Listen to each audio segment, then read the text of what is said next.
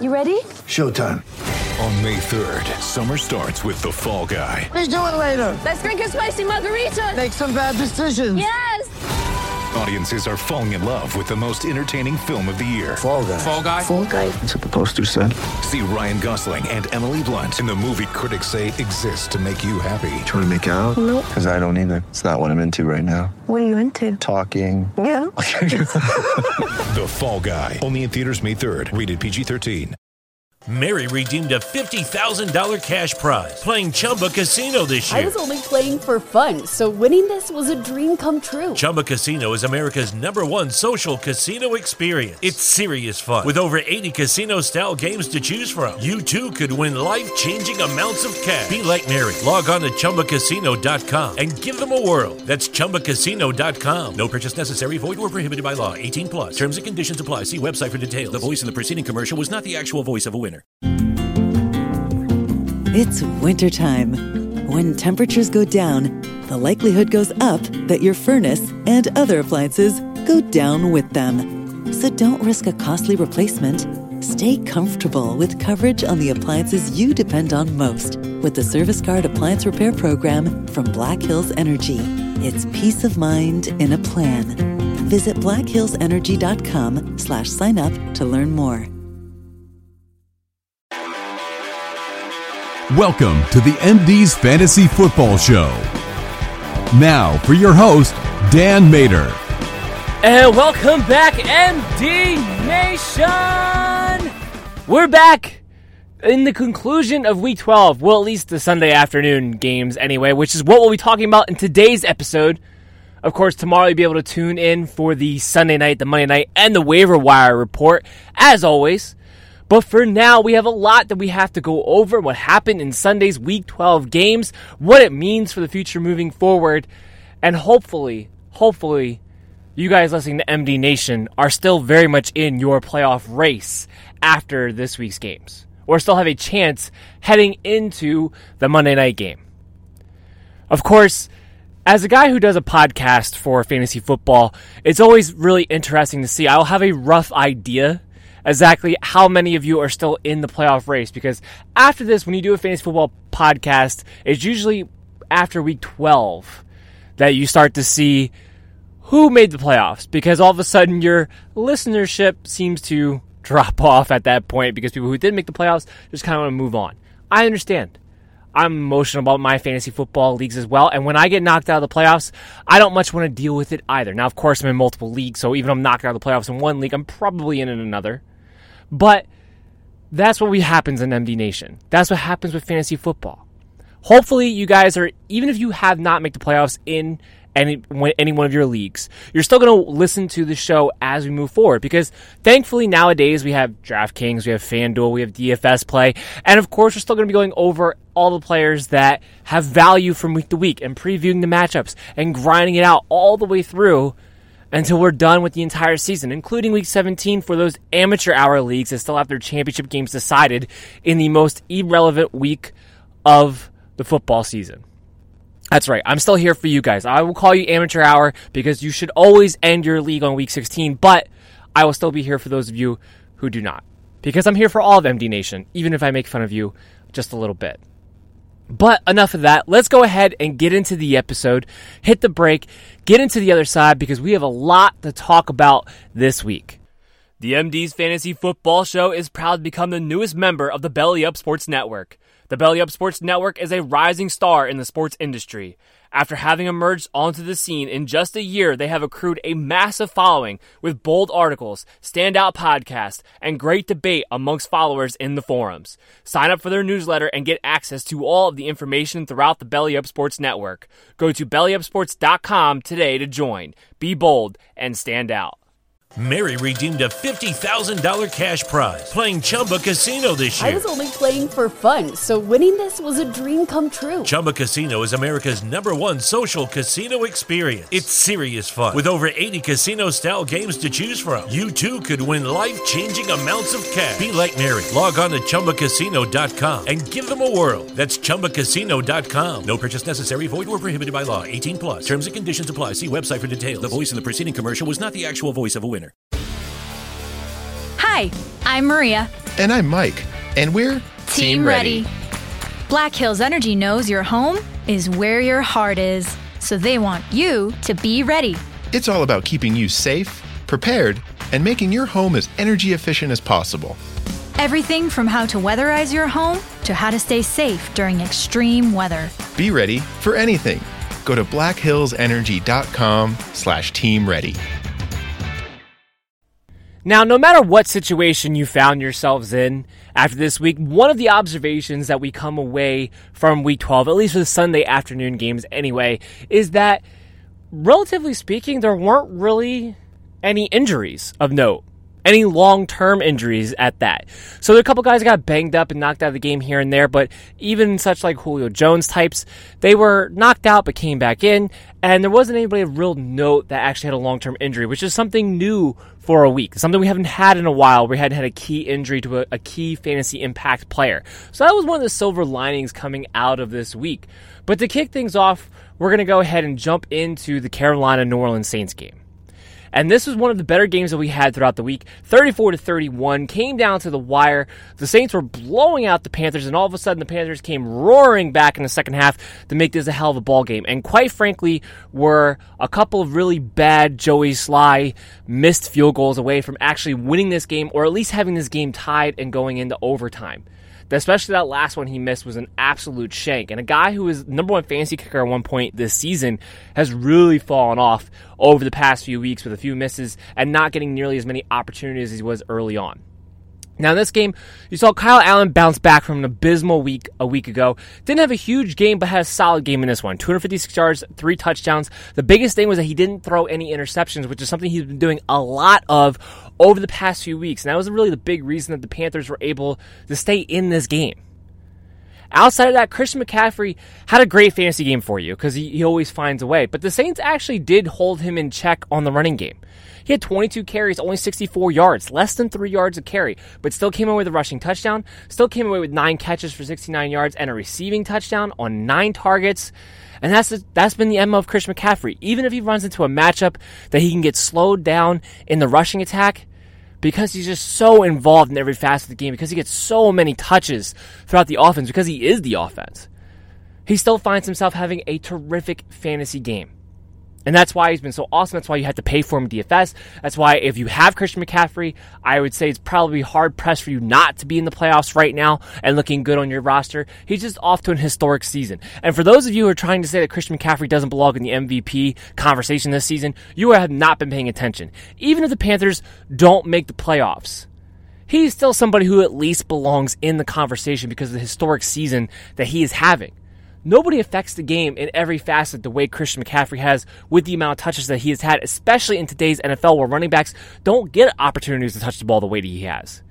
And he just continues to be rock and roll. Now, the guy we really need to talk about is DJ Moore. Finally gets the lid off the end zone in this one and gets 2 touchdowns, 6 catches, 126 yards on 9 targets. Now, here's been the deal, right? Because DJ Moore, since pretty much week 5 now, when Kyle Allen has taken over, has been worked in more and more and more and is getting his targets. He's guaranteed right now 8 to 10 targets every week. And as a result of that, Curtis Samuel is not only just touchdown dependent, but has to score in order to even give you anything. He doesn't even have a floor unless he gets you a touchdown. Now in this game, he actually wound up being okay, or at least giving you a floor of somewhat. It didn't totally goose you because he had 4 carries for 40 yards rushing. But receiving, 1 catch for 9 yards in this game against a Marshawn Lattimore-less Saints defense. And only had 4 targets. That's the key right there. Because the one thing about Curtis Samuel heading into this matchup is on paper it was a plus matchup, but he weren't really sure how Kyle Allen was going to play. The biggest thing was you knew you needed a touchdown of Curtis Samuel to have a good game. But you had a floor there because this is somebody who has been averaging between 6 to 8 targets every single week, even with DJ Moore getting his target share more and more as he's moved forward with Kyle Allen. And in this game, to only get 4 behind McCaffrey, behind Greg Olsen, it's really something to watch out for where you're going to have to make sure it's a very favorable matchup, I think, at this point to play Curtis Samuel. Because otherwise you're sitting there with a guy who may not be anything more than a low-end wide receiver 4 at this point, and maybe a touchdown gets you in. He's basically borderline not startable from here on out. Because you've seen what happens when he doesn't score. Greg Olsen, 5 catches, 44 yards on 7 targets. PPR leagues, he's somebody who continues to have somewhat of a floor, but it's 2 hit or miss. He hasn't scored in a really long time. And there's got to be a lot of better options, and I don't think Greg Olsen's going to be improving in that capacity anytime soon. There's nothing more than a low-end streaming option as still moving forward. On the Saints side of the ball, Drew Brees, very good game here. 311 yards, 3 touchdowns, just had the 1 pick. Michael Thomas, of course, was great as always. 10 catches because the guy's ridiculous because he can't not get 10 double-digit receptions in a game anymore, it seems like. 11 targets. 101 yards, touchdown. He is the best wide receiver in the NFL right now. Hands down. No doubt about it. The production he's put up is ridiculous. The fact that there's really not a second wide receiver on this team, and yet he still finds ways to get open the way that he does. The Saints move him and utilize him the way that they do. I mean, there's just nobody who's been better than Michael Thomas. Alvin Kamara, once again, had his normal role. 9 targets, 9 catches, 48 yards in the receiving game. 11 carries for 54 yards. He's just going to get you 100 yards from scrimmage almost every time. If you're in those PPR leagues, Alvin Kamara is lighting it up. Because he's back.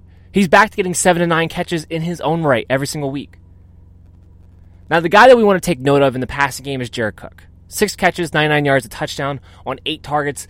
This is now a few weeks in a row that Jared Cook has been heavily worked into the passing game. There's a few weeks in a row where he's been a tight end 1. Now, he's not going to be a guy who consistently puts you in the top 5 of tight ends. He's not even a guy who will consistently put in the top 8 of tight ends. But that range from 9 to 12 with upside potential, because if they start working him in the red zone more and more like they have the past few weeks, suddenly he could find himself inside that top 10 more often than not. Maybe inside the top 8. So Jared Cook is somebody who I know is out there on some waivers. He's not less than 50% owned, but he's not 70% owned on average right now. He's become a guy who should be a low-end tight end 1 for the rest of the season. Finally, a cohesion right now going on with him and Drew Brees and this offense. They're finding their way here. And the other thing they got going in this game was Latavius Murray. 7 carries, 64 yards, a touchdown. You knew this was a plus matchup going in. You knew that there was going to be a game that Latavius Murray was to have a role and be able to produce. It would be this week. He did most of his damage early on. The Saints had to go back to throwing the football after the Panthers were able to make a comeback in the second half. So you kind of saw him get lost in this game script as it went on. But start expecting him to get more work, especially in these plus matchups. He is somebody who's flex viable in a plus. Now, it has to be a plus matchup. If they're going up against a tougher run defense, then you can just expect Alvin Kamara to catch the ball out of the backfield. And he's not going to have much of a role because, frankly, he's not somebody who's going to get you anywhere more than between 8 to 12 carries a game.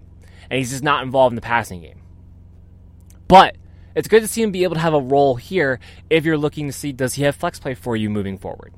Can he be somebody who's still rosterable? And the answer to that is yes. As far as the other receivers, they still remain irrelevant, frankly, in this offense. Traquan Smith got the touchdown, but that was it. That was all he did. 1 catch, 13 yards, and a touch.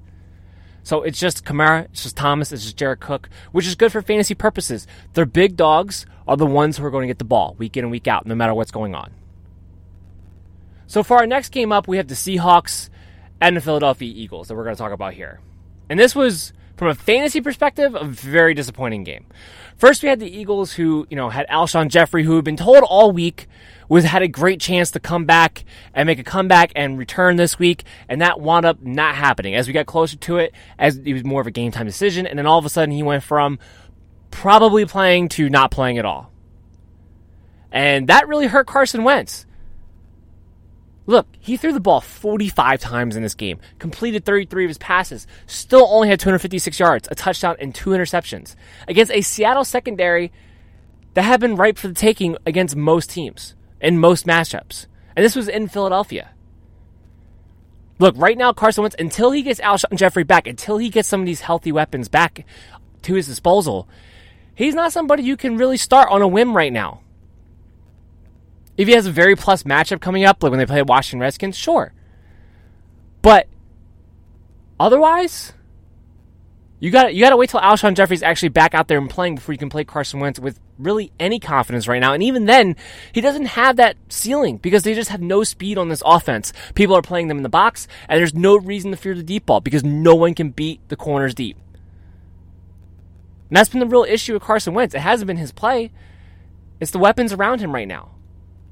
In the rushing game, we said Miles Sanders was going to get the majority of touches, and he did. 12 carries, 63 yards. He was running very effectively, especially with no Jadeveon Clowney, but they just kind of got taken out of the game script. It was an ugly game. It was a wet game. They had to throw the ball a ton in this one to try to come back, especially late. Look, fact is, they abandoned the running game way too early because this game was never out of hand. They were never down by more than a score or two. But they just abandoned the running game altogether, which is really surprising to me when you consider the fact that they didn't have a lot of healthy weapons. And then the fact that they abandoned the running game, but Miles Sanders still only gets 3 catches on 23 yards and 5 targets, is really where you go scratching your head because it's like, okay, use your playmaker, use the check down. I expect that to get corrected, and as long as Jordan Howard continues to miss, I expect Miles Sanders to get the majority of the work in the backfield. Jay Ajayi came in, they said, oh, he's going to have a much bigger role. All right, yeah, he had 6 carries compared to 0 last week. He's still getting himself worked back in. He's not just that he's getting worked back into the NFL. He's still trying to get in game shape. This is a guy who was coming off of a major injury, doesn't sign until halfway through this season. A banged-up offensive line for the Philadelphia Eagles. The idea to expect him to do anything, really, is mind-boggling to me. Plus, with no Jordan Howard, there's no reason not to get Miles Sanders involved if you're hell-bent that he can be a 3-down back. So I still think Miles Sanders is somebody you can play as a high-end flex play and a low-end RB2 in pluser matchups that have more pro game scripts for the Eagles coming up. But only if Jordan Howard's out. Then I expect to go back to the Howard's the runner, Sanders the pass catcher. That's what we're going to wait to see. But I don't expect Jay Ajayi to go into the Jordan Howard role and take away Miles Sanders from being the lead rusher. As far as everyone else goes, Zach Ertz, he's on a tear. He's back. 12 catches, 91 yards, a touchdown, 14 targets. If you have weathered the storm with Zach Ertz for the first, almost 2/3 of the season thus far, and you're actually in position to make the playoffs, you're sitting in pretty good position because now all of a sudden that tight end one that you drafted is finally performing how you need him to. Now, part of it is due to just a lack of weapons everywhere else. But even when Alshon Jeffrey comes back, I still expect Zach Ertz to continue his heavy volume share. Because right now, Carson Wentz doesn't have too many guys he can lean on. That's one of the few that he can. And he's clearly taken back his role from Dallas Goedert, who was heavily worked in this one. 8 targets, 7 catches, only 32 yards, though. Didn't score. Not a lot of production there. Ertz is just much better from a production standpoint when given the opportunities, but he's been clear-cut the lead guy as far as the tight end situation goes when they was starting to get a little bit hairy if that was really going to be the case. So if you weathered the storm with Zach Ertz, you're looking to be in pretty good shape down the road here because he looks to be back in his prominent role. For the Seahawks side of the ball here, we had a couple surprising things. Let's start with the first surprising thing, which is Russell Wilson. He was going to be my number 1 quarterback on the week, and that didn't come to fruition at all. All of a sudden, the Philadelphia Eagles haven't been the gimme matchup for quarterbacks and wide receivers that it had been for the past few weeks. Now, like I said, there was some bad weather, but it wasn't enough where it should have been this abysmal. 13 of 25, 200 yards, a touchdown, an interception. Didn't run much, only 15 yards on the ground. Now, the fact is he didn't wind up having to do too much for them to win this game, and that was part of the problem. And they'll be in games where they have more shootout type of situations given offenses that have been able to take advantage of their secondaries and won't be as banged up as the Philadelphia Eagles were. But it does concern you a little bit, I think, moving forward, that if they find themselves in situations where they don't have to throw the ball, they won't press the issue. Now, I think the big one in this game was the shocking production of Rashad Penny. And I'm not just talking about the 58-yard touchdown that he had. Obviously, you're going to have a bigger than normal stat line when you have a play like that. It's the fact that he had 14 carries to Chris Carson's 8. 126 yards to Chris Carson's 26. That we weren't expecting. Where did that come from? Rashad Penny hasn't out-carried Chris Carson once all season long. Rashad Penny hasn't even had half of Chris Carson's carries in any one particular game all season long. All of a sudden, out of nowhere, he's the lead runner?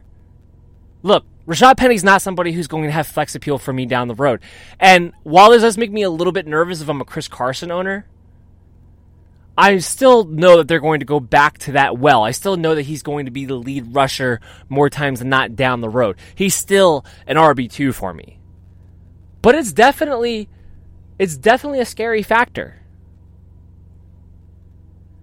Receiver-wise, completely disappointing. To be expected when Russell Wilson was as disappointing as he was. Tyler Lockett, 1 catch, 38 yards on 2 targets. DK Metcalf, 3 catches, 35 yards on 6 targets. He was actually by far the lead targeted guy at 6 targets. Josh Gordon, two targets, 1 catch, 10 yards. Look, I can go on and on. Jacoby Hollister, 2 catches, 22 yards on 4 targets. Just nobody in the passing game was that utilized. Which, that's the real disappointing factor when we're talking about fantasy perspective, because against the Philadelphia Eagles, you expect the wide receivers, at least one of the wide receivers, to go off and do well. That just didn't happen here. It was a weird game. I'm not going to read too much into it. I still think Tyler Lockett is a high-end wide receiver 2. I still think DK Metcalf is a wide receiver 3 with big play upside. Josh Gordon is probably droppable after this game. We didn't know what was going to happen after the bye week. He got worked in a little bit in key situations against the 49ers before their bye week. But after seeing this game against the Philadelphia Eagles, now yes, the entire passing game as a whole wasn't quite there, but it kind of just goes to show you that he's not taking a more prominent role in the sense of cutting into DK Metcalf and cutting into Tyler Lockett. And as a result, being that there's no more bye weeks coming up, I don't know when you would feel like you need to play Josh Gordon or would want to play Josh Gordon. So he's definitely droppable if you've had him on your teams thus far. Next game we want to talk about, Denver Broncos, Buffalo Bills. This was projected to be an ugly game. And honestly, the Bills scoring 20 points is probably more points than I expected any one of these teams to score in this matchup. Josh Allen was fine. 15 to 25, 185, 2 touchdowns, interception, tacked on 56 yards on the ground. If you played Josh Allen, you were fine. You got your solid quarterback game that you needed. You got your 18 to 20 points that you needed. So you're not going to complain about this matchup because he ran the ball, and he just continues to have the floor because he rushes. And this was a matchup where I was curious to see, because this is a defense that has some speed, that has linebackers who are play disciplined because of the Fangio system that they run, and yet Josh Allen was still able to get his on the ground. As long as that's going to be the case, he's somebody who's going to be a serviceable, borderline QB1 for you week in and week out, regardless of whether he's having a good throwing day or not. John Brown finds a way. Look, he only had 2 catches, he only had 39 yards, he only had 4 targets, but he had the touchdown at the end of the game.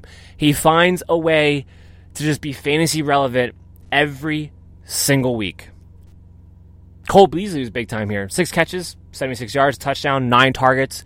He's still not somebody I can trust. He's still nothing more than a wide receiver 4 for me.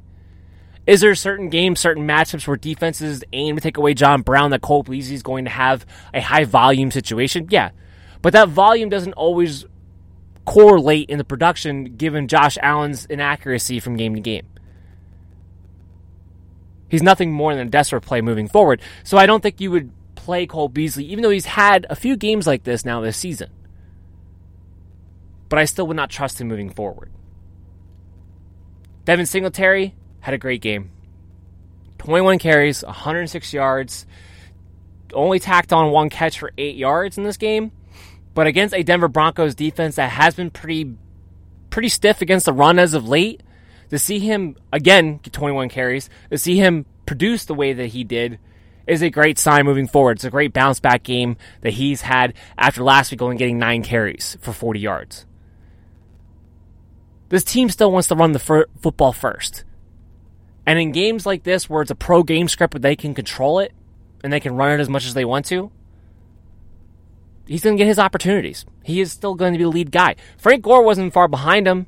15 carries, 65 yards, becomes the 3rd all-time rushing leader today. Goes ahead Barry Sanders. How about that?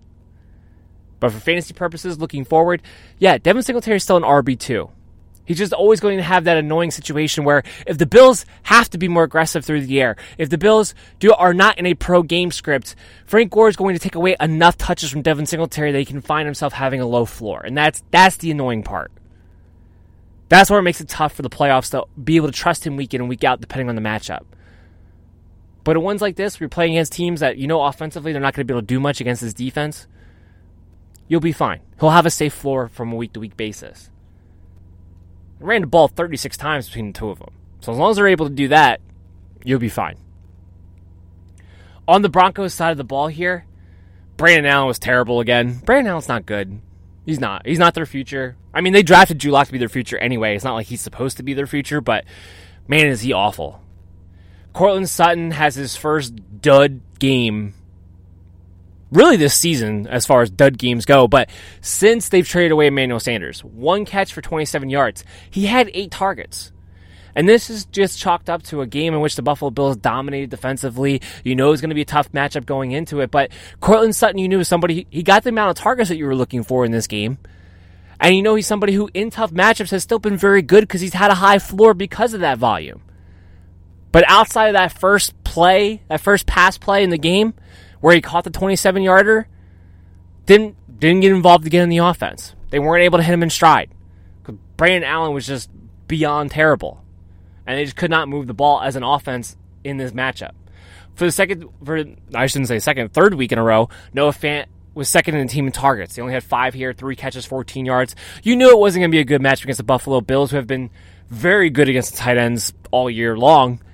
But it's just good to see that the volume pecking order didn't change, even in a game in which totally did not go to Denver Broncos' way.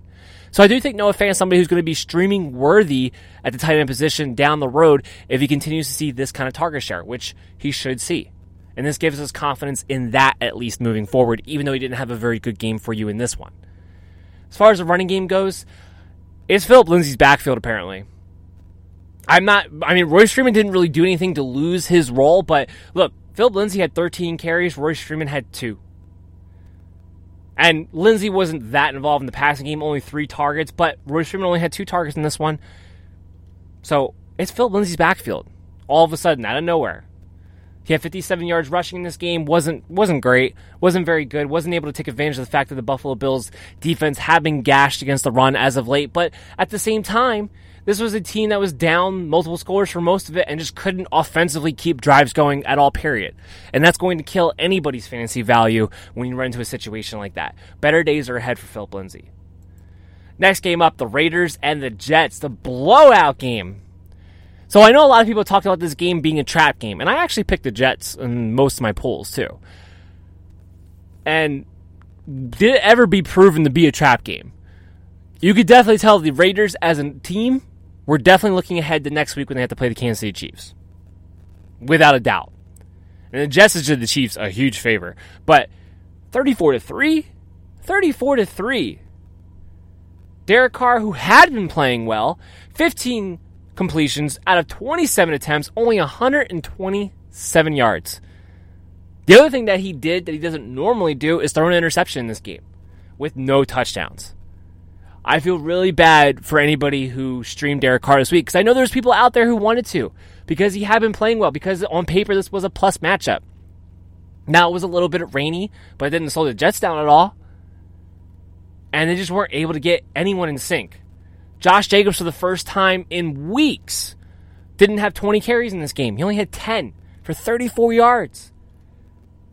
A lot of that had to do with game flow. They were down 13-0 heading in half. And then came out in the third quarter. The Jets put up 21 points in the third quarter. At that point, abandon the run. As a result, we saw Jalen Richard get heavily involved. 7 targets, 6 catches, 47 yards. That's the part that bugs me if I'm a Josh Jacobs owner. Because the whole thing about Josh Jacobs coming out of college is that he was supposed to be a guy who could be a pass catcher for you. He was supposed to be a guy who could play all 3 downs because he could do it all. There was actually question marks on whether or not he could carry the load in the running game. It was a matter of, hey, he's going to be involved in the passing game, so that's what's going to give him his safe floor. And that has not been the case. You've been depending upon him to get 20 carries because they still want to work Jalen Richard in. And it was proven in this game. A game that could not have been more lopsided, could not have been more game script for a passing attack. It was Jalen Richard. Josh Jacobs had 1 target. 1. That concerns me. That concerns me moving forward. That concerns me against the Chiefs. They're a plus match for the run. You're going to play Josh Jacobs. He's still an RB2. But what happens if the Chiefs put up a ton of points? Is he going to disappear?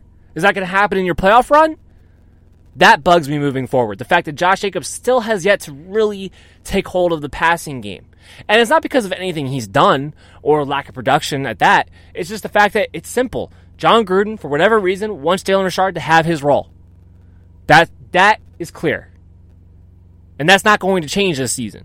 So something to kind of have to keep in mind when we move forward. Once we got out week 30, we got one game left, people. One game, one regular season game left, and then it's playoff time. These are things to consider moving into it, because then it's a 1-week season.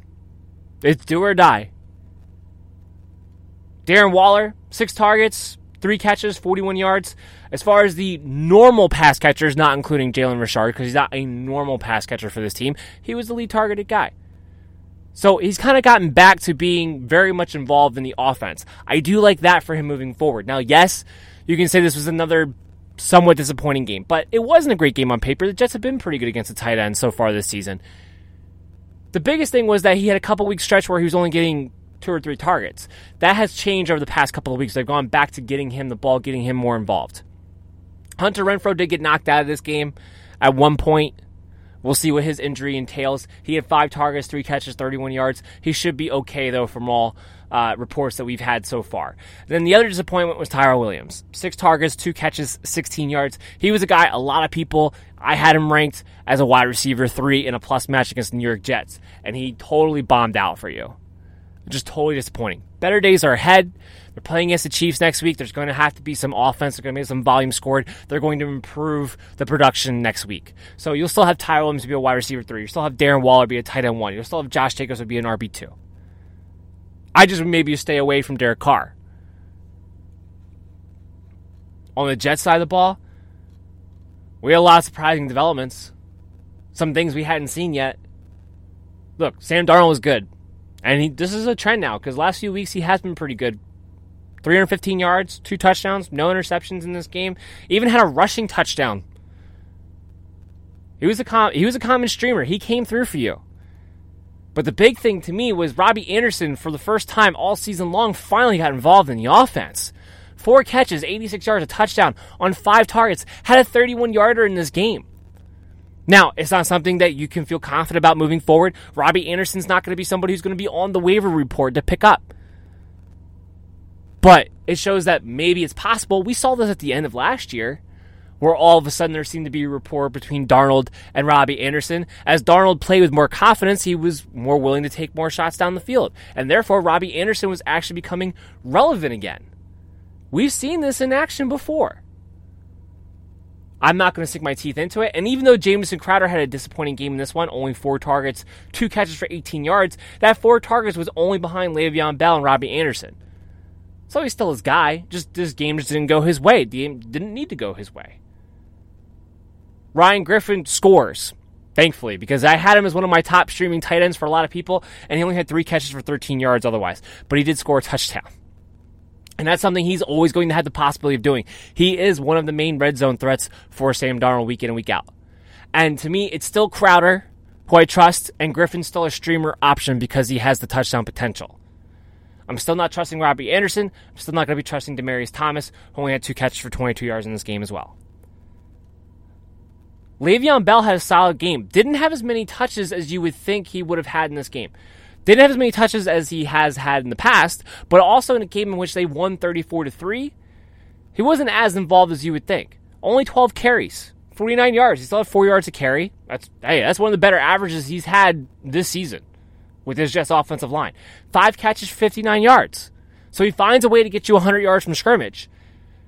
Doesn't score in this one, came really close. Stretched the ball out on a reception, just wasn't quite able to get that extra half a yard in, but this is now the 4th week in a row where he's either gotten in or has been really close to getting in, which is something unique. Because Le'Veon Bell right now, he's an RB2 due to volume. If he gets you a touchdown, he's able to catapult you into either high in RB2 status or low in RB1 status. It's just a matter of does he score. Now, as a Le'Veon Bell owner, and I am one, I am a little bit concerned the fact that because this game went so the Jets' way, that he didn't touch the ball nearly as much as I would think he should in that situation. But He still had 17 touches. It's still by far the most touches on anybody on the team. And he still gets you 100 yards from scrimmage. You're not going to complain about that game. That's the type of production that you just come to expect. It's just going to be a matter of, does he get a touchdown or not? And he'll have games where he has more touches down the line. It wasn't like he split with anybody. It wasn't like anybody came in. I mean, if you want to put it, you could put it one way in the sense of he split in the sense that if you piled up Bilal Powell, Josh Adams, and Ty Montgomery, put them in the one running back, then technically he was out-carried by his backups because they had 14 carries between the three of them. But Powell only had 5, Montgomery only had 5, Adams only had 4, and none of them really did anything with their opportunity either. So there's not some guy who I think Le'Veon Bell is stealing from, and I think they're trying to keep him a little bit fresher. He's been a little bit banged up as of late, and towards the end here, heading in the fourth quarter especially, they didn't have any reason to get Le'Veon Bell hurt. They started playing Josh Adams a little bit here and there and sprinkling him in. The game was well in hand at that point, which is why I think there's going to be better games ahead for Le'Veon Bell, especially from a volume standpoint. So I'm not worried about it there, but just a little concerned that they do seem to be trying to work in some of these backups a little bit more and more when given the opportunity to do so. I don't think there's going to be too many more games moving forward, though, where that opportunity is going to be there. There's not going to be too many games where the Jets blow out the other team. It's going to usually be the other way around. So that's why you're not really going to be too worried about it at the end of the day. We're going to take a quick break, come back on the other side. We still have a lot more games to get to. The MD's Fantasy Football Show is now partnered with the Unwrapped Sports Network. Unwrapped Sports Network has a top-notch sports blog covering all sports all the time with a team of talented writers. You can also visit their podcast page to listen to this show and several others covering multiple sports. Sign up for their newsletter and never miss a thing at unwrappedsports.com. Again, that's unwrappedsports.com. Rolling along here and talking about a game that we have to talk about because it happened, as much as I don't really want to talk about this game because it was so pathetic. And that would be the Steelers and the Cincinnati Bengals. A 16-10 matchup, a game in which we saw Mason Rudolph get benched for Devlin Hodges. Ugh, how abysmal this was. Mason Rudolph was 8 for 16 with 85 yards, no touchdowns and interception. Devlin Hodges comes in. He completes less than 50% of his balls, but at least he went for 5-11, 118 yards and a touchdown with no interceptions. Just that one play that Devlin Hodges was able to conjure up to James Washington was enough for the Steelers to win this game. I mean, this game was all sorts of pathetic, especially from a fantasy standpoint, to the point where who are you going to trust? Jalen Samuels was supposed to be the lead back of this game. Guess what happened? Benny Snell had 21 carries for 98 yards. Trey Edmonds had 2 carries. Jalen Samuels had 2 carries. And he wasn't that involved in the passing game. 3 targets. 3 catches, 26 yards. Look, we knew that because Jalen Samuels had been so ineffective in the running game that guys like Benny Snell, guys like Trey Edmonds might get worked in. But worked in, not Benny Snell become the lead back and get plus 20 touches. That we weren't ready for. And what does that mean moving forward? Because now, we don't know when James Conner's coming back. He could be back this week, but we don't know that for sure.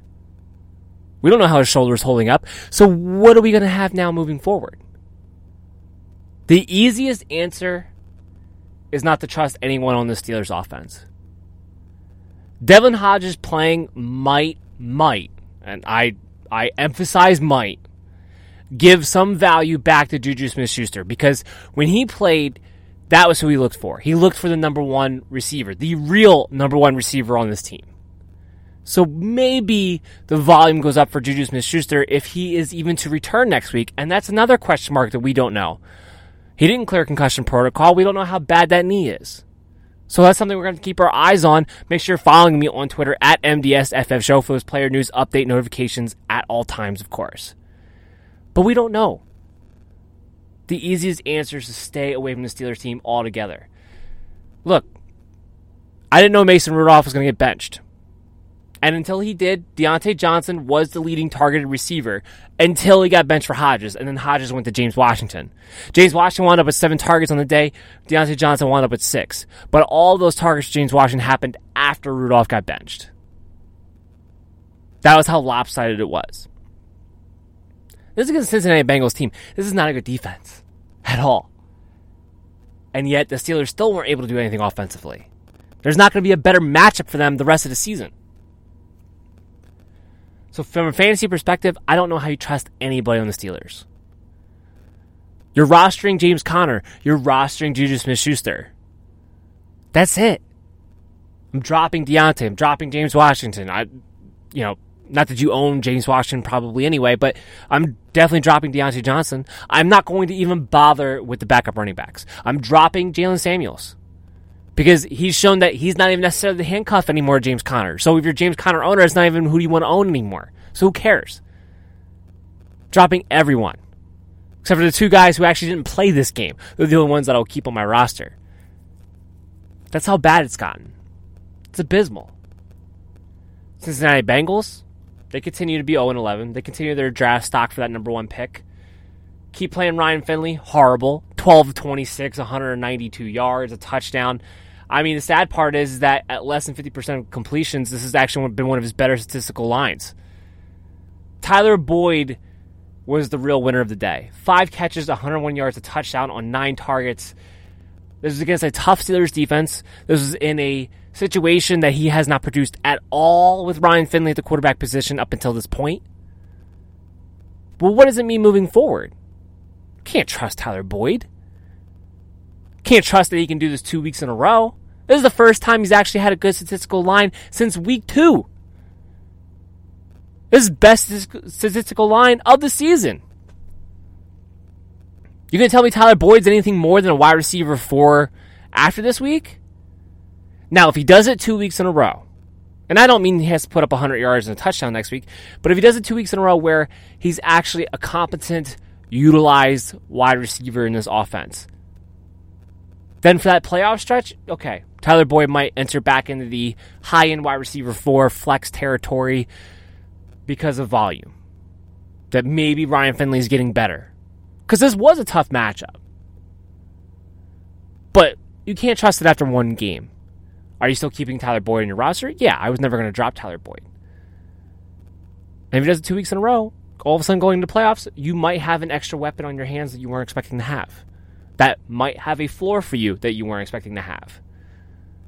But simmer your expectations just after one good performance. Don't go over the handle because Tyler Boyd's suddenly back. Don't jump to that conclusion. Joe Mixon was fine. He had a floor. That's all I was expecting from him in this game because of the volume that he's been seeing. 18 carries, 79 yards in this one. Just wasn't involved in the passing game.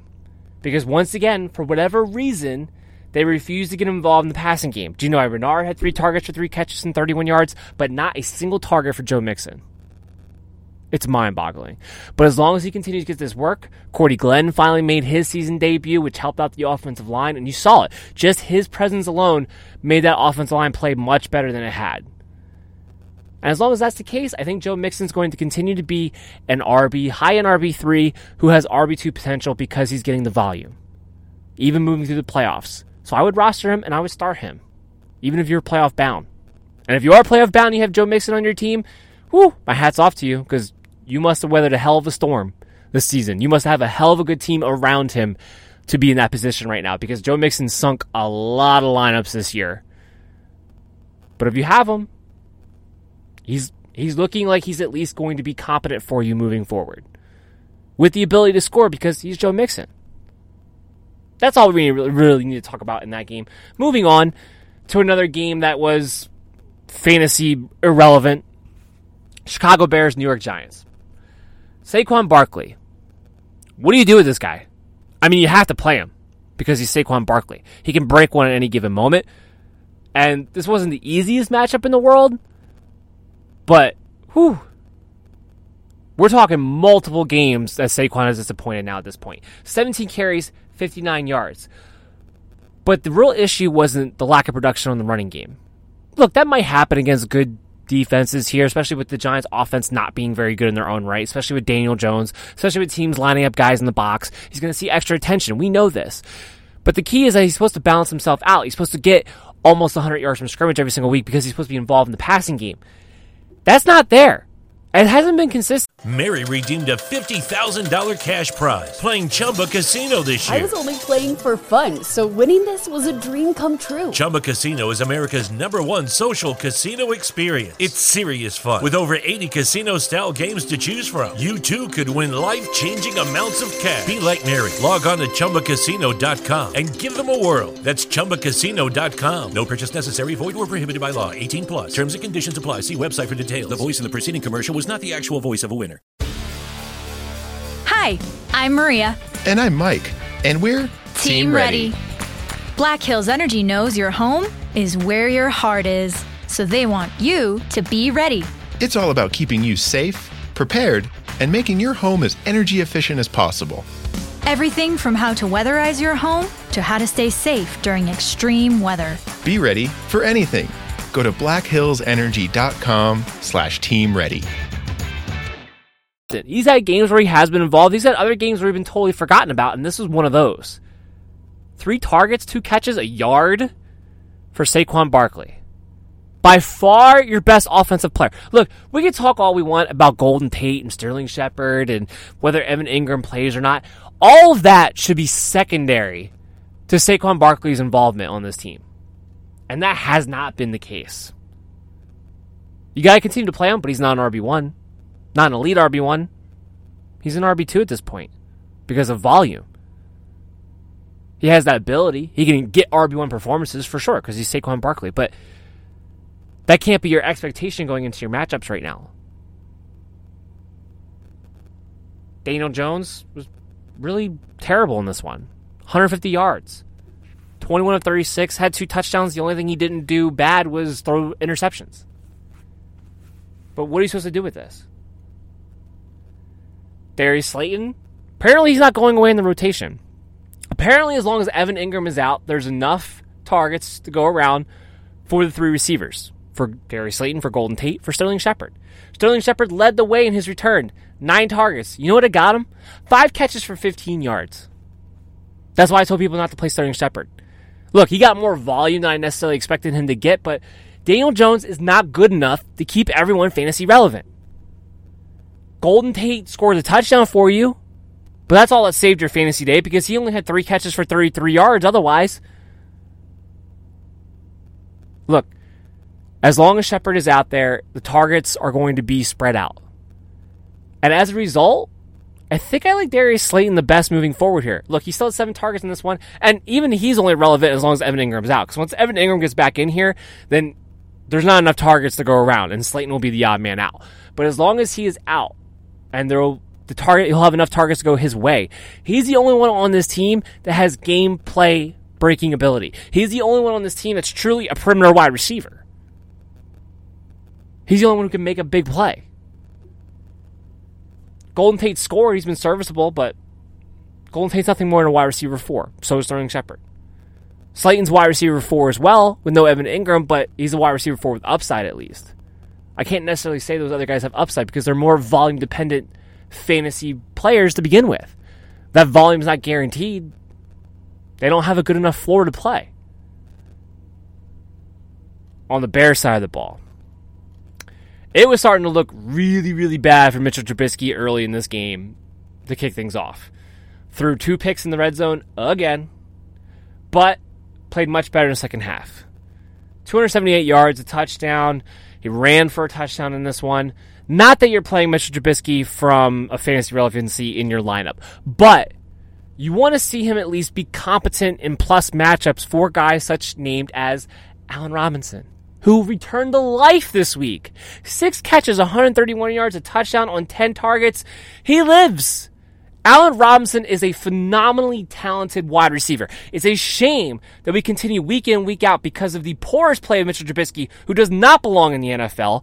Because of him, we have to see his production be essentially torment us from a week-to-week basis. Because who the hell knows what you're going to get? And that's been Allen Robinson's entire career, because if you go back before Mitchell Trubisky, he had to deal with Blake Bortles, who, I mean, for fantasy purposes was much better, but really wasn't a much better quarterback.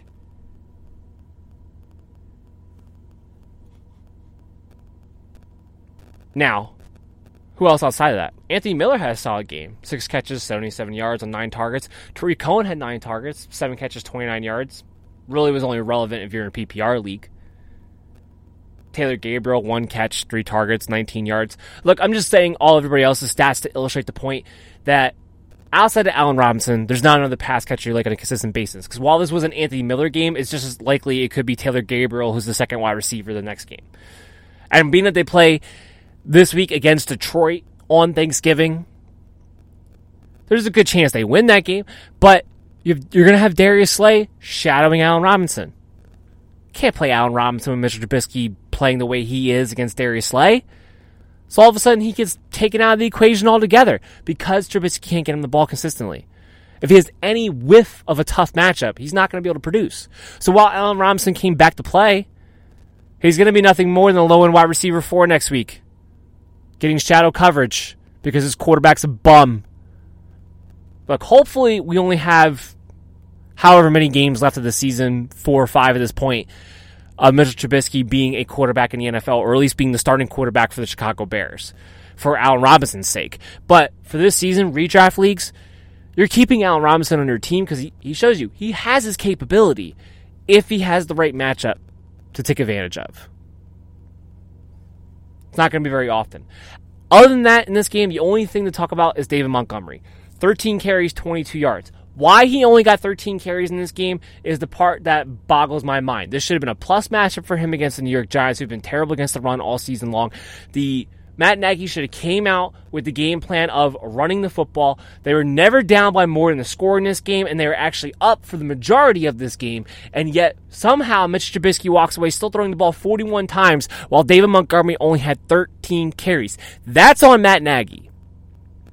David Montgomery was somebody who's getting 20 carries every single week, and for good reason, to hide Mitchell Trubisky. If that is not going to be the case moving forward, David Montgomery is a low-end RB3 at best. A low-end flex play at best. Because now, even in plus matchups, you don't know if Matt Nagy's going to remember to run the football. Which is mind-boggling when you think about how bad Mitchell Trubisky's been playing. But that's been the case now for the past couple of weeks.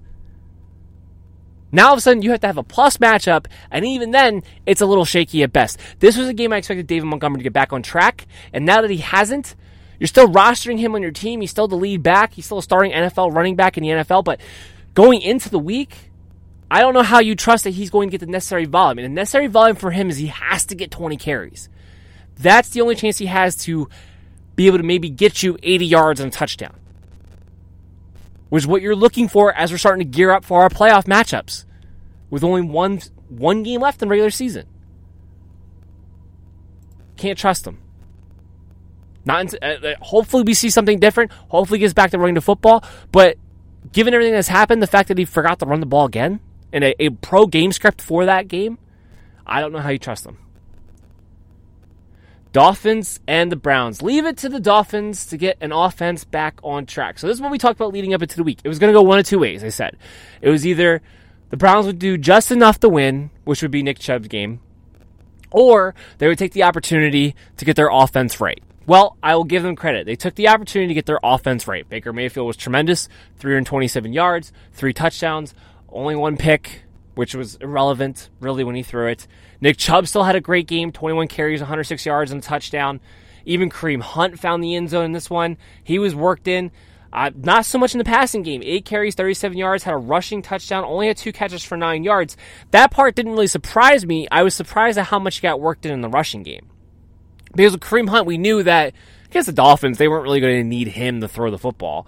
This wasn't a situation where Baker Mayfield needed a safety blanket. He should have been able. We knew he was going to be able to hit Beckham and hit Jarvis Landry pretty easily against this defense. We knew that. So we knew Kareem Hunt probably wouldn't be worked in that much in the passing game. But the fact that he still came through for you in the rushing game and got you that rushing touchdown shows that Kareem Hunt is going to be a flex play, especially in PPR leagues, from here on out. He's going to be a flex play. They play the Steelers next week. He'll be involved in the passing game in that one. I don't know how much he'll be involved in the rushing game, but he will be involved in the passing game. Jarvis Landry. Talk about a revenge game. Jarvis Landry, 10 catches, 148 yards, 2 touchdowns on 13 targets. Do you think that they wanted Jarvis Landry to get his revenge? My goodness. Couldn't stick him. Couldn't get to him. And Baker Mayfield was loving it because he could actually hit both of his top guys whenever he wanted. Odell Beckham finally gets into the end zone. 6 catches, 84 yards, a touchdown, 8 targets. Frankly, I'm disappointed because there's no reason in my mind Odell Beckham shouldn't have had 100 yards in this game. So frankly, I'm a little disappointed. But it was good to see this offense kind of get back on track. Now, the key will be next week. They play against a tough Steelers defense, a defense that they really struggled against the first time they played them 2 weeks ago. But now with this confidence that they have of finally getting a good game under their belt, does it change things? It might. And we'll talk about that as we go into the preview later on this week. But it was definitely a good step in the right direction. On the Dolphins side of the ball, Ryan Fitzpatrick just doing his YOLO thing. Look, he's not fantasy relevant, so we don't care. And the rushing game is not fantasy relevant either. Kalen Ballage continues to be, a waste of space. But Devontae Parker, 11 targets, 6 catches, 91 yards. The only thing he didn't do was score for you in this one. But he just continues to have a safe floor week in and week out. He is a high-end wide receiver 3. Who is really just a touchdown away from being a wide receiver 2 week in and week out. That's it. So he should be in your starting lineups, whether it be a flex, whether it be your wide receiver position, but he has one of the highest, safest floors that you can count on from week-to-week basis because Fitzpatrick is just peppering him. Now, yes, Allen Hurns scored in this one. Yes, Mike Gesicki scored in this one. But the only Dolphin player that I care about, because he's able to produce on a week-in, week-out basis, no matter the matchup, is Devontae Parker. And I'm glad to see him go. I've been a big fan of his for a long time. I've always known he's talented. I'm glad to see him actually be in a position where he's getting the production that he is and being able to play. Even if it's in a terrible situation, I'm glad that he's finally given that opportunity and shows that, hey, you know what? I'm pretty good. Give me the ball. So I'm glad that's happening for him. Next game we want to talk about the Tampa Bay Buccaneers, the Atlanta Falcons. This was a great fantasy game for a few people involved here. Chris Godwin was the big guy on the day. 7 catches, 184 yards, 2 touchdowns on 8 targets. He had exactly the same amount of targets as Mike Evans, who only had 4 catches for 50 yards. Second week in a row. It went from, we only get Chris Godwin the ball, to we're putting an emphasis on getting Mike Evans the ball. And they did that for a while. And it was a little bit worrisome if you're a Chris Godwin owner, because while he was still able to give you decent stat lines, it was a little concerning that, is he not going to have those big games anymore because they have to get Mike Evans the ball? But now all of a sudden we've had 2 weeks in a row where it's gone back the other way. It's gone back to Chris Godwin. Look, the fact is, both of these guys are stars. Both of these guys are in your lineups every single week. You're not going to worry about it. They have safe floors because of the high volume passing in this offense, and they both have high ceilings because of their capabilities as players. Period. Chris Godwin's actually been better this season, but I'm still not, if you're disappointed with Mike Evans the last 2 weeks, I get it, but it's not going to stop you from playing him. It's not going to stop the expectations that you have for him going into the week, so it kind of becomes irrelevant in that sense. You want to see him play better? He will have better games throughout your playoff run, I guarantee you. Jameis, 313 yards, 3 touchdowns. What was impressive to me about Jameis in this one is that he had 313 yards on 18 completions. That was it. He only threw the ball 28 times. So that was actually uncharacteristically low volume for this offense, and yet the passing game went off like it did. That's the nature of this offense. That's the nature of Jameis. That's just what you're going to get sometimes. He still had 2 picks, but he still gives you a good fantasy day. Ronald Jones winds up getting the rushing touchdown in this one. 12 carries, 51 yards. Takes the lead again by a carry over Peyton Barber, who had 11 carries for 32 yards because he's a waste. Jones was also involved in the passing game. 3 catches, 16 yards on 3 targets in this one. It's a back and forth seesaw. They didn't throw the ball that much. They didn't need him as much in the passing game. Ronald Jones is still the guy you want to own of these two. He's still a guy who has flex appeal because of being the lead back for this team. And it's an offense that scores. So he's going to have situations where he's going to be able to score. But what's to stop it from going back to a game like last week where Peyton Barber was the one who scored? These are the issues, right? You're getting into the playoffs. You want to know who you can trust. He's not a guy you can trust, but he's a guy who has to be rostered. And you're going to have to play him based on the matchups that you have coming up. On the Falcons side of the ball, really disappointing. If you weren't a Calvin Ridley owner, you're really disappointed. Calvin Ridley was fine. 6 catches, 85 yards. He got you a touchdown. He had 14 targets. You're not complaining about that. But if you're a Matt Ryan owner, 271 yards, didn't have a passing touchdown in this game, and throw a pick against Tampa Bay. If you're a Julio Jones owner, 5 catches for 68 yards. That's it. Now, Julio Jones did get knocked out for a bit in this game, but he came back in, and he wasn't lighting it up before that. So it was all Calvin Ridley. Russell Gage got worked in, 8 catches, 76 yards on 10 targets. He continues to be a guy who can be peppered in the slot. But against Tampa Bay for Julio Jones, who really hasn't had a big week in a long time now. He started off the season really strong. He has fizzled ever since. Again, kind of similar to Mike Evans. You can be disappointed. It's still not going to stop you from playing him. Still not going to stop him from having a wide receiver 1 expectation every single week. Better days are ahead. But it's still disappointing to see in the best matchup that they could possibly have for him to, again, not have a big Julio Jones type of game. Hasn't scored since week 3. After scoring 3 weeks in a row, he hasn't scored. Back to being Julio who can't find the end zone. It's mind-boggling. It really is. As far as the running game goes, it was terrible. I mean, Quadri Allison had 8 carries for 20 yards. He's the one who got the touchdown. Brian Hill had 9 carries for 14 yards. He had 3 catches for 13 yards. I mean, look, when Devontae Freeman comes back, it's clear-cut his backfield. Everybody else behind him has had their opportunity now and clearly suck. And there's a really good chance that Devontae Freeman is going to come back this week. They said it was going to be 2 weeks. This will be the 3rd week. They keep holding out hope. Dan Quinn's trying to fight for his job right now. So he's doing everything that he can to try to be as competitive as he possibly can be for the rest of the season, in hopes to make a case to have one more year. I can't imagine him getting one more year, but that's what he's doing right now. So if these guys are healthy enough to play, they're going to play. That's the good news from a fantasy perspective. So I do expect if Devontae Freeman is truly good after 2 weeks, like they said that was the initial diagnosis, I do expect him to be back playing in this game. I expect it to be his backfield. So he's somebody who comes in and he is a low in RB2 because of the volume and because of they clearly are terrible behind him. This game was so disappointing. So disappointing. All right. We're going to take one last break. We got 3 more games that we're going to recap before we close down the episode. The MD's Fantasy Football Show is proud to become a new member of Overtime Heroics. Overtime Heroics is a fantastic sports media platform for sports fans all around the world to come and participate in their extensive forums.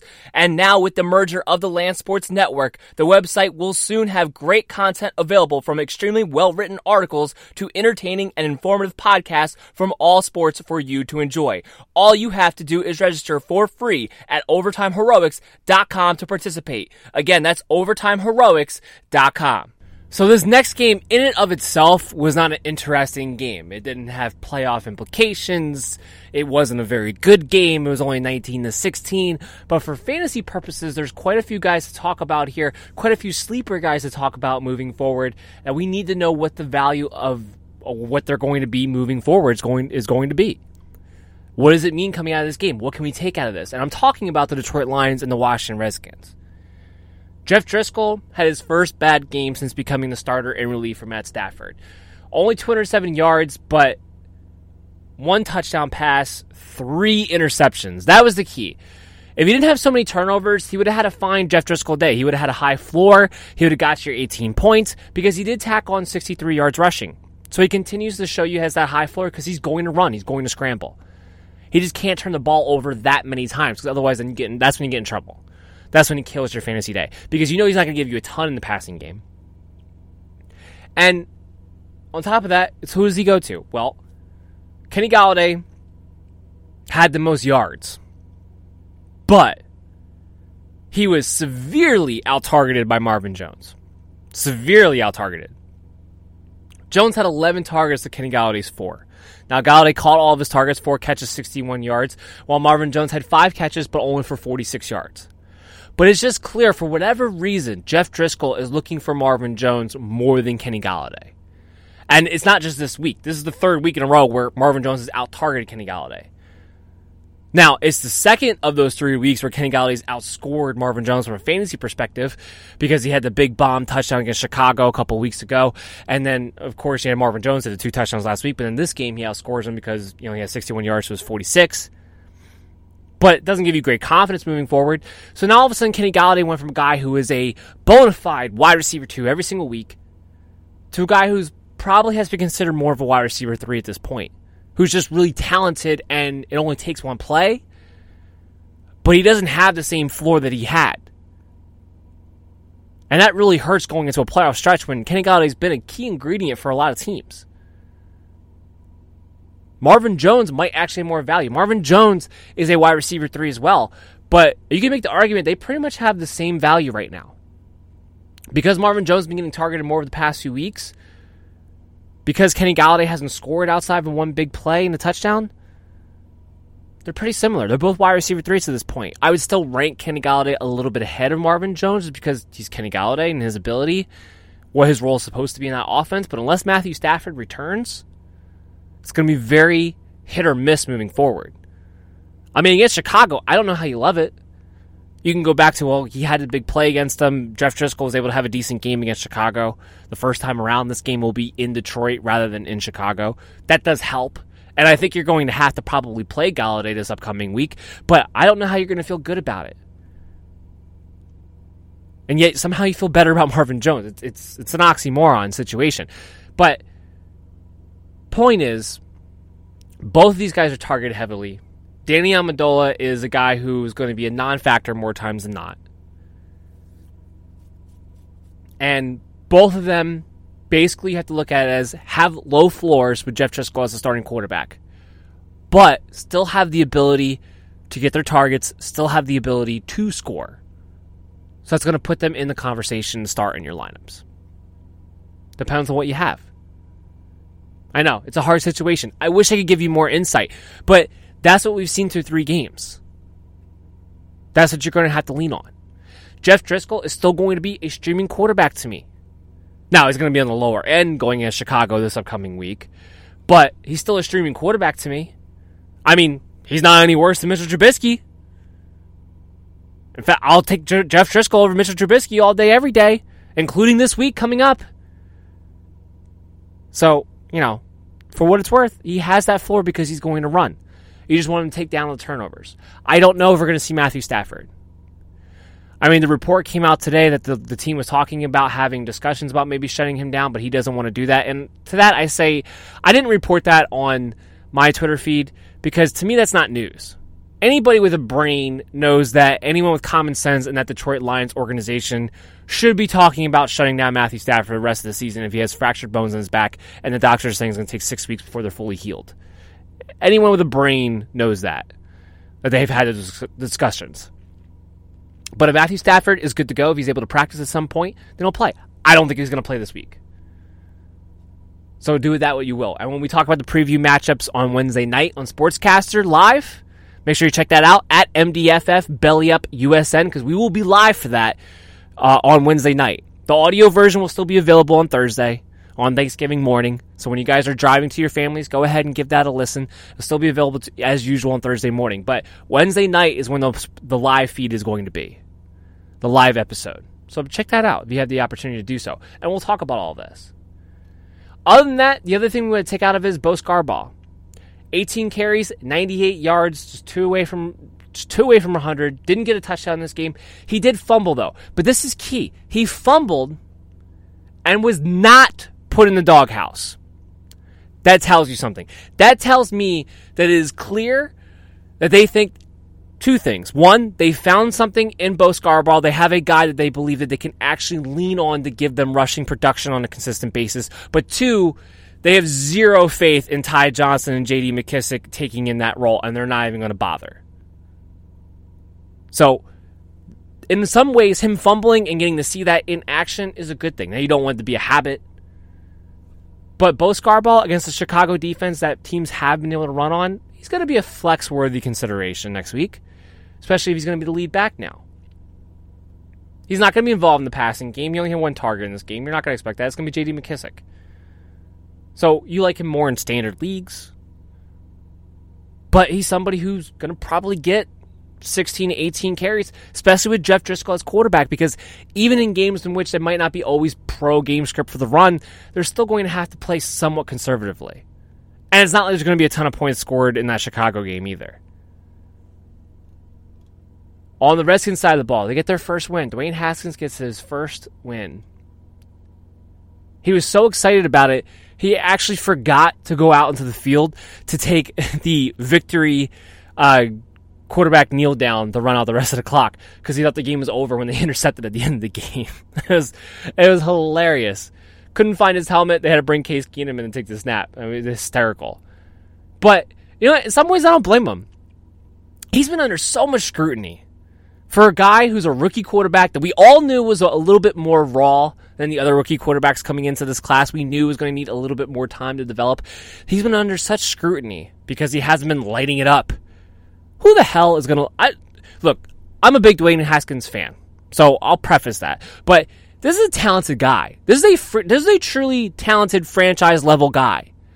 But what in the hell is a rookie quarterback, who we know is a little bit raw still, from a fundamental standpoint, supposed to do with this offense that he's somehow supposed to shine through? What has Daniel Jones been since they played Tampa Bay in his first start? Absolute crap. And yet he still somehow comes off as this guy who has a bright future.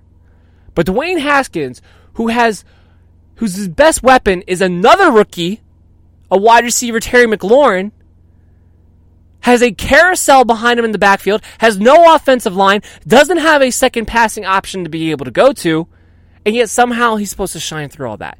Daniel Jones, who has a proven wide receiver in Golden Tate, proven wide receiver in Sterling Shepard, when healthy, a proven game-playing tight end in Evan Ingram, and Saquon Barkley, who's arguably one of the best running backs in the NFL behind him. And he's been absolute crap. But somehow he has the future and Dwayne Haskins doesn't? I keep hearing people talk about, maybe the Redskins should draft a quarterback and just become a Josh Rosen situation. That better not happen. That better not happen. You want to talk about a stupid move for an organization? That would take the cake. That would take the cake for the Washington Redskins. Absolutely ridiculous. So you didn't have that be a thought. Sorry, that's just my one rant. I know it's not fantasy relevant, but I had to get that off my chest. As far as fantasy goes, no, Dwayne Haskins wasn't very good. 13 of 29, 156 yards, 0 touchdowns, 1 interception. Terry McLaurin did have a pretty solid floor in this game. 5 catches, 72 yards on 12 targets. So he's getting the ball more. Haskins is going to him consistently. The target share is there. He hasn't had a great game since Haskins taken over, but now last week he had 3 catches, 69 yards, and was one big play away from having over 100 yards last week. And then this week he had a very solid game. And this was a tough matchup because he had Darius Slay all over him the entire matchup. So I think Terry McLaurin is somebody who's going to go back to being a high-end wide receiver 3 for you moving forward in some plus matchups that they're going to have coming up. Because he's getting the volume. It's going to be there.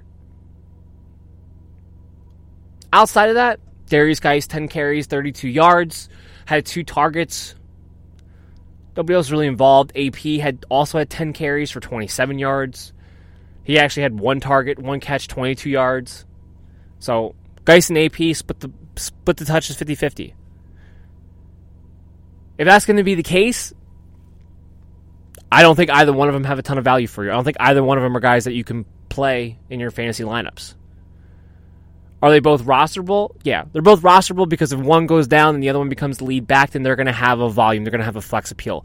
But it's going to take one of these guys getting hurt, I think, at this point. I remember, for those of you who are saying, well, moving forward, Darius Geis is getting more and more involved. He should take over. I would agree with that logic, except for, look at it this way. Adrian Peterson didn't practice until Friday and still split all the touches. What happens if he practices all week? So I think Bill Callahan is not going to take AP out of the equation. Moving forward, because nothing else to really break down in this game. The Titans, the Jacksonville Jaguars. There was actually a lot more fantasy points in this game than I was expecting. On the Jaguar side of the ball, Nick Foles played awful. Now, his statistical line wasn't terrible, but he played awful. And I would like to point out, for all of you Nick Foles lovers out there, all you anti-guys who are like, why they... Well, of course he's better than Gardner Minshew. Really? Is he? I know Minshew had a bad game against Houston and London. But he's been playing pretty well before that. And the Jacksonville Jaguars as a team have been pretty competitive in every game before that. You know what they've done the last 2 weeks that Nick Foles has started? Lose by 20-plus points. Lose by 22 points exactly, actually. Last 2 weeks each. Really think you should have benched Minshew for Nick Foles? He was 32 of 48, 272 yards, didn't have a touchdown, didn't have an interception. Very vanilla, very Nick Foles-like. DJ Chark had 5 catches, 38 yards on 6 targets. You want to know how more targets? D.D. Westbrook. So I know everyone came out after last week like, oh, well, guess what? DJ Chark, he went off. He went crazy. And he did. And a lot of people tried to throw it in my face because I said, I expect D.D. Westbrook to have the better rapport. I expect D.D. Westbrook to be the more targeted receiver moving forward. And it was very lopsided last week in DJ Chark's favor. But this week, D.D. Westbrook had 8 catches, 69 yards on 9 targets. I expect more games like this moving forward. And it worries me a little bit when it comes to DJ Chark. Nick Foles is not very good. Newsflash. Now, the only plus thing out of this game is that Foles threw the ball 48 times, but Leonard Fournette still touched the ball 33 times in this game. That's what you have to see. And as a whole, even though they were still blown out by 22 points, the offense was still more competent. And you know what? Fournette did something else that he doesn't normally get to do. He scored. And not once, but twice. 24 carries, 97 yards, 2 touchdowns. And this is a tough run defense against Tennessee Titans. This is what you want to see. 9 catches for 62 yards on 12 targets. He was the most targeted pass catcher in this game. Now, part of that had to be to do with the way, the Titans were playing defense. They were bailing out on the wide receivers on the perimeter, and they were just kind of letting them dip it down to Leonard Fournette all game long. Plus, the Jaguars were down from the get-go in this game, especially coming out of the half. The fact is that Leonard Fournette still gets a crazy amount of touches, more weeks than not. And it shows you if he can get in situations where he actually gets to score, because it's been amazing that he hasn't scored more this season with the amount of touches that he's had. If he's going to be able to score on a consistent basis, he is going to be a high-end RB1 rather than a low-end RB1, high-end RB2 because he doesn't get the chance to score. He just gets a lot of touches. So hopefully we're going to see him get to score more moving forward because there's a good chance you're going to make the playoffs with Leonard Fournette in your lineup. It's a good chance he's going to be there for a lot of teams that are trying to make a championship run. So this is what you want to see. And I have confidence that it's something that you might see moving forward. On the Titans side of the ball, Ryan Tannehill only threw the ball 18 times, but he was effective. 14 completions, 259 yards, 2 touchdowns. Big one to A.J. Brown. 4 catches, 135 yards, a touchdown. A lot of it, of course, coming off of that 65-yard touchdown reception. But he had 5 targets, which led the way. Corey Davis only had 3 targets, 2 catches, 29 yards. But what do we know about the Tennessee Titans? Take the production of the wide receivers with a grain of salt. Because you don't know what you're going to get from a week-to-week basis. A.J. Brown had a great game this week. It's just as likely he goes for 1 catch for 18 yards next week. You can't trust any of the wide receivers. You can't trust really anybody. I know a lot of people want to jump on Jonnu Smith because Delanie Walker didn't play. Jonnu Smith wasn't targeted in this game. Nope, not 1 target. There's only 1 fantasy relevant player on this team. It's Derrick Henry. 19 carries, 159 yards, 2 touchdowns. Just always manages to get that big play against the Jacksonville Jaguars, but he's the only fantasy relevant player on this team. That's it. That's all. I know Ryan Tannehill from a fantasy perspective had a great game because he also had 2 rushing touchdowns. But it's not something you're going to trust. On a week-to-week basis, as a streamer, Ryan Tannehill in the playoffs, were you crazy? No. Derrick Henry's the only fantasy relevant player on this team. And he just continues to be a RB2 who has RB1 potential because he can make that big play. And frankly, right now, with the running back situation being what it is, he might need to be considered a low-end RB1 week in and week out moving forward. Even though he's not involved in the passing game. That's the amazing part. Next game, last game that we're going to talk about in this podcast, Cowboys, Patriots. Actually not a lot to go over in this game. Very abysmal, 9-13. Look, it was terrible weather in this game. We knew going into it between these 2 defenses being pretty good, between it being a bad weather game, that there probably just wasn't going to be a lot of points to go around. And there wasn't. Dak Prescott wasn't very good. 19 of 33, 212 yards, no touchdowns, an interception. Nobody in the passing game can get that involved. Randall Cobb had a decent line because he had that big 59-yard catch and run. And he had 7 targets, but 4 catches, 86 yards. Michael Gallup had 4 catches, 55 yards. Knew he didn't have a big ceiling going into this matchup. The real sad part was Amari Cooper goosed you. Now, he had a couple catches called back due to penalty, which was rough. But at the end of the day, the official stat line is 2 targets, 0 catches, 0 yards. I mean, that probably killed a lot of people. Because if you had Amari Cooper, even though you knew this was going to be a tough matchup, I have to say it was probably hard-pressed for you to actually bench Amari Cooper. Especially in this offense, the way they've played, the way he's been the number 1 wide receiver. So I know that killed a lot of people, but better days are ahead for him and Michael Gallup. Randall Cobb's the tough one, because Randall Cobb all of a sudden has been really involved as of late, and he's another one of those guys that we're talking about playoffs now. We're not talking, we're not part of the season where not everyone who does well suddenly has value the next following week because of where we are in the season. And he's one of those guys where it's tough because he's had a few good weeks in a row now. But are you going to find yourself, who's a playoff-bound team, in a situation that you're actually going to be playing Randall Cobb in your lineups?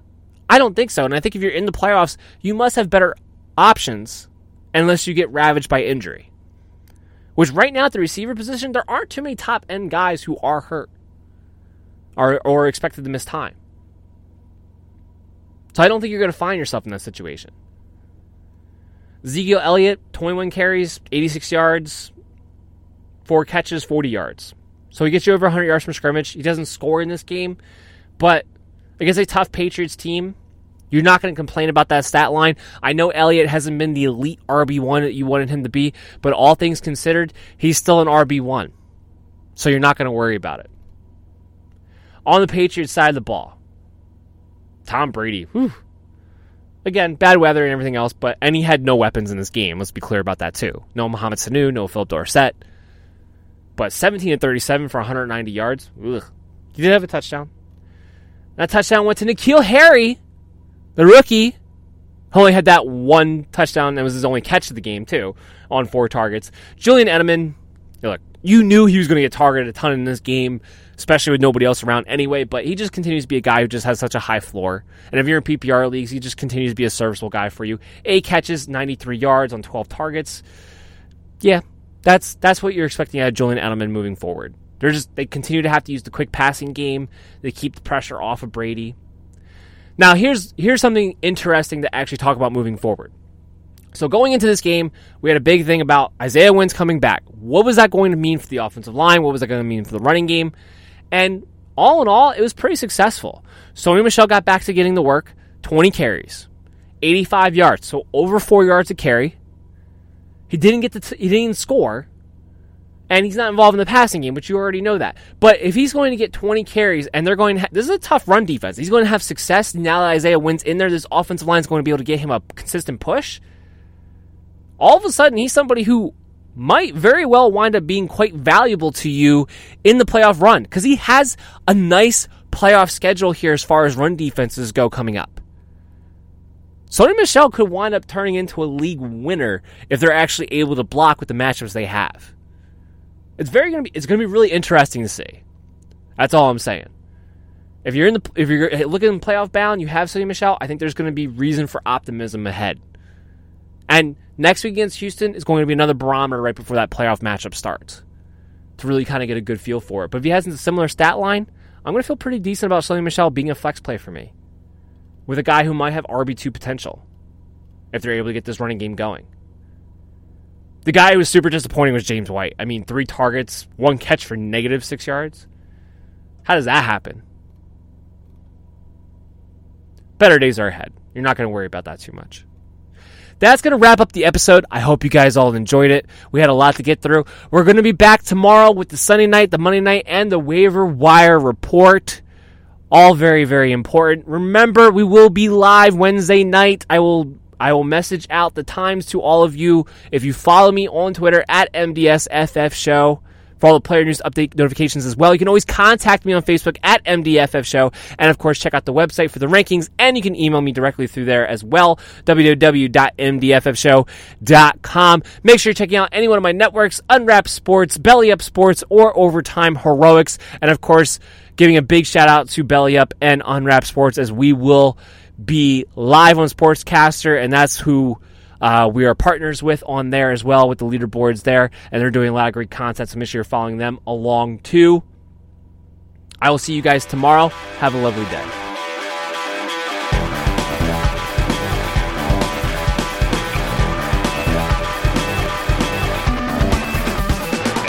Thank you for listening to the MD's Fantasy Football Show. Mary redeemed a $50,000 cash prize playing Chumba Casino this year. I was only playing for fun, so winning this was a dream come true. Chumba Casino is America's #1 social casino experience. It's serious fun. With over 80 casino-style games to choose from, you too could win life-changing amounts of cash. Be like Mary. Log on to ChumbaCasino.com and give them a whirl. That's ChumbaCasino.com. No purchase necessary. Void or prohibited by law. 18+. Terms and conditions apply. See website for details. The voice in the preceding commercial was not the actual voice of a winner.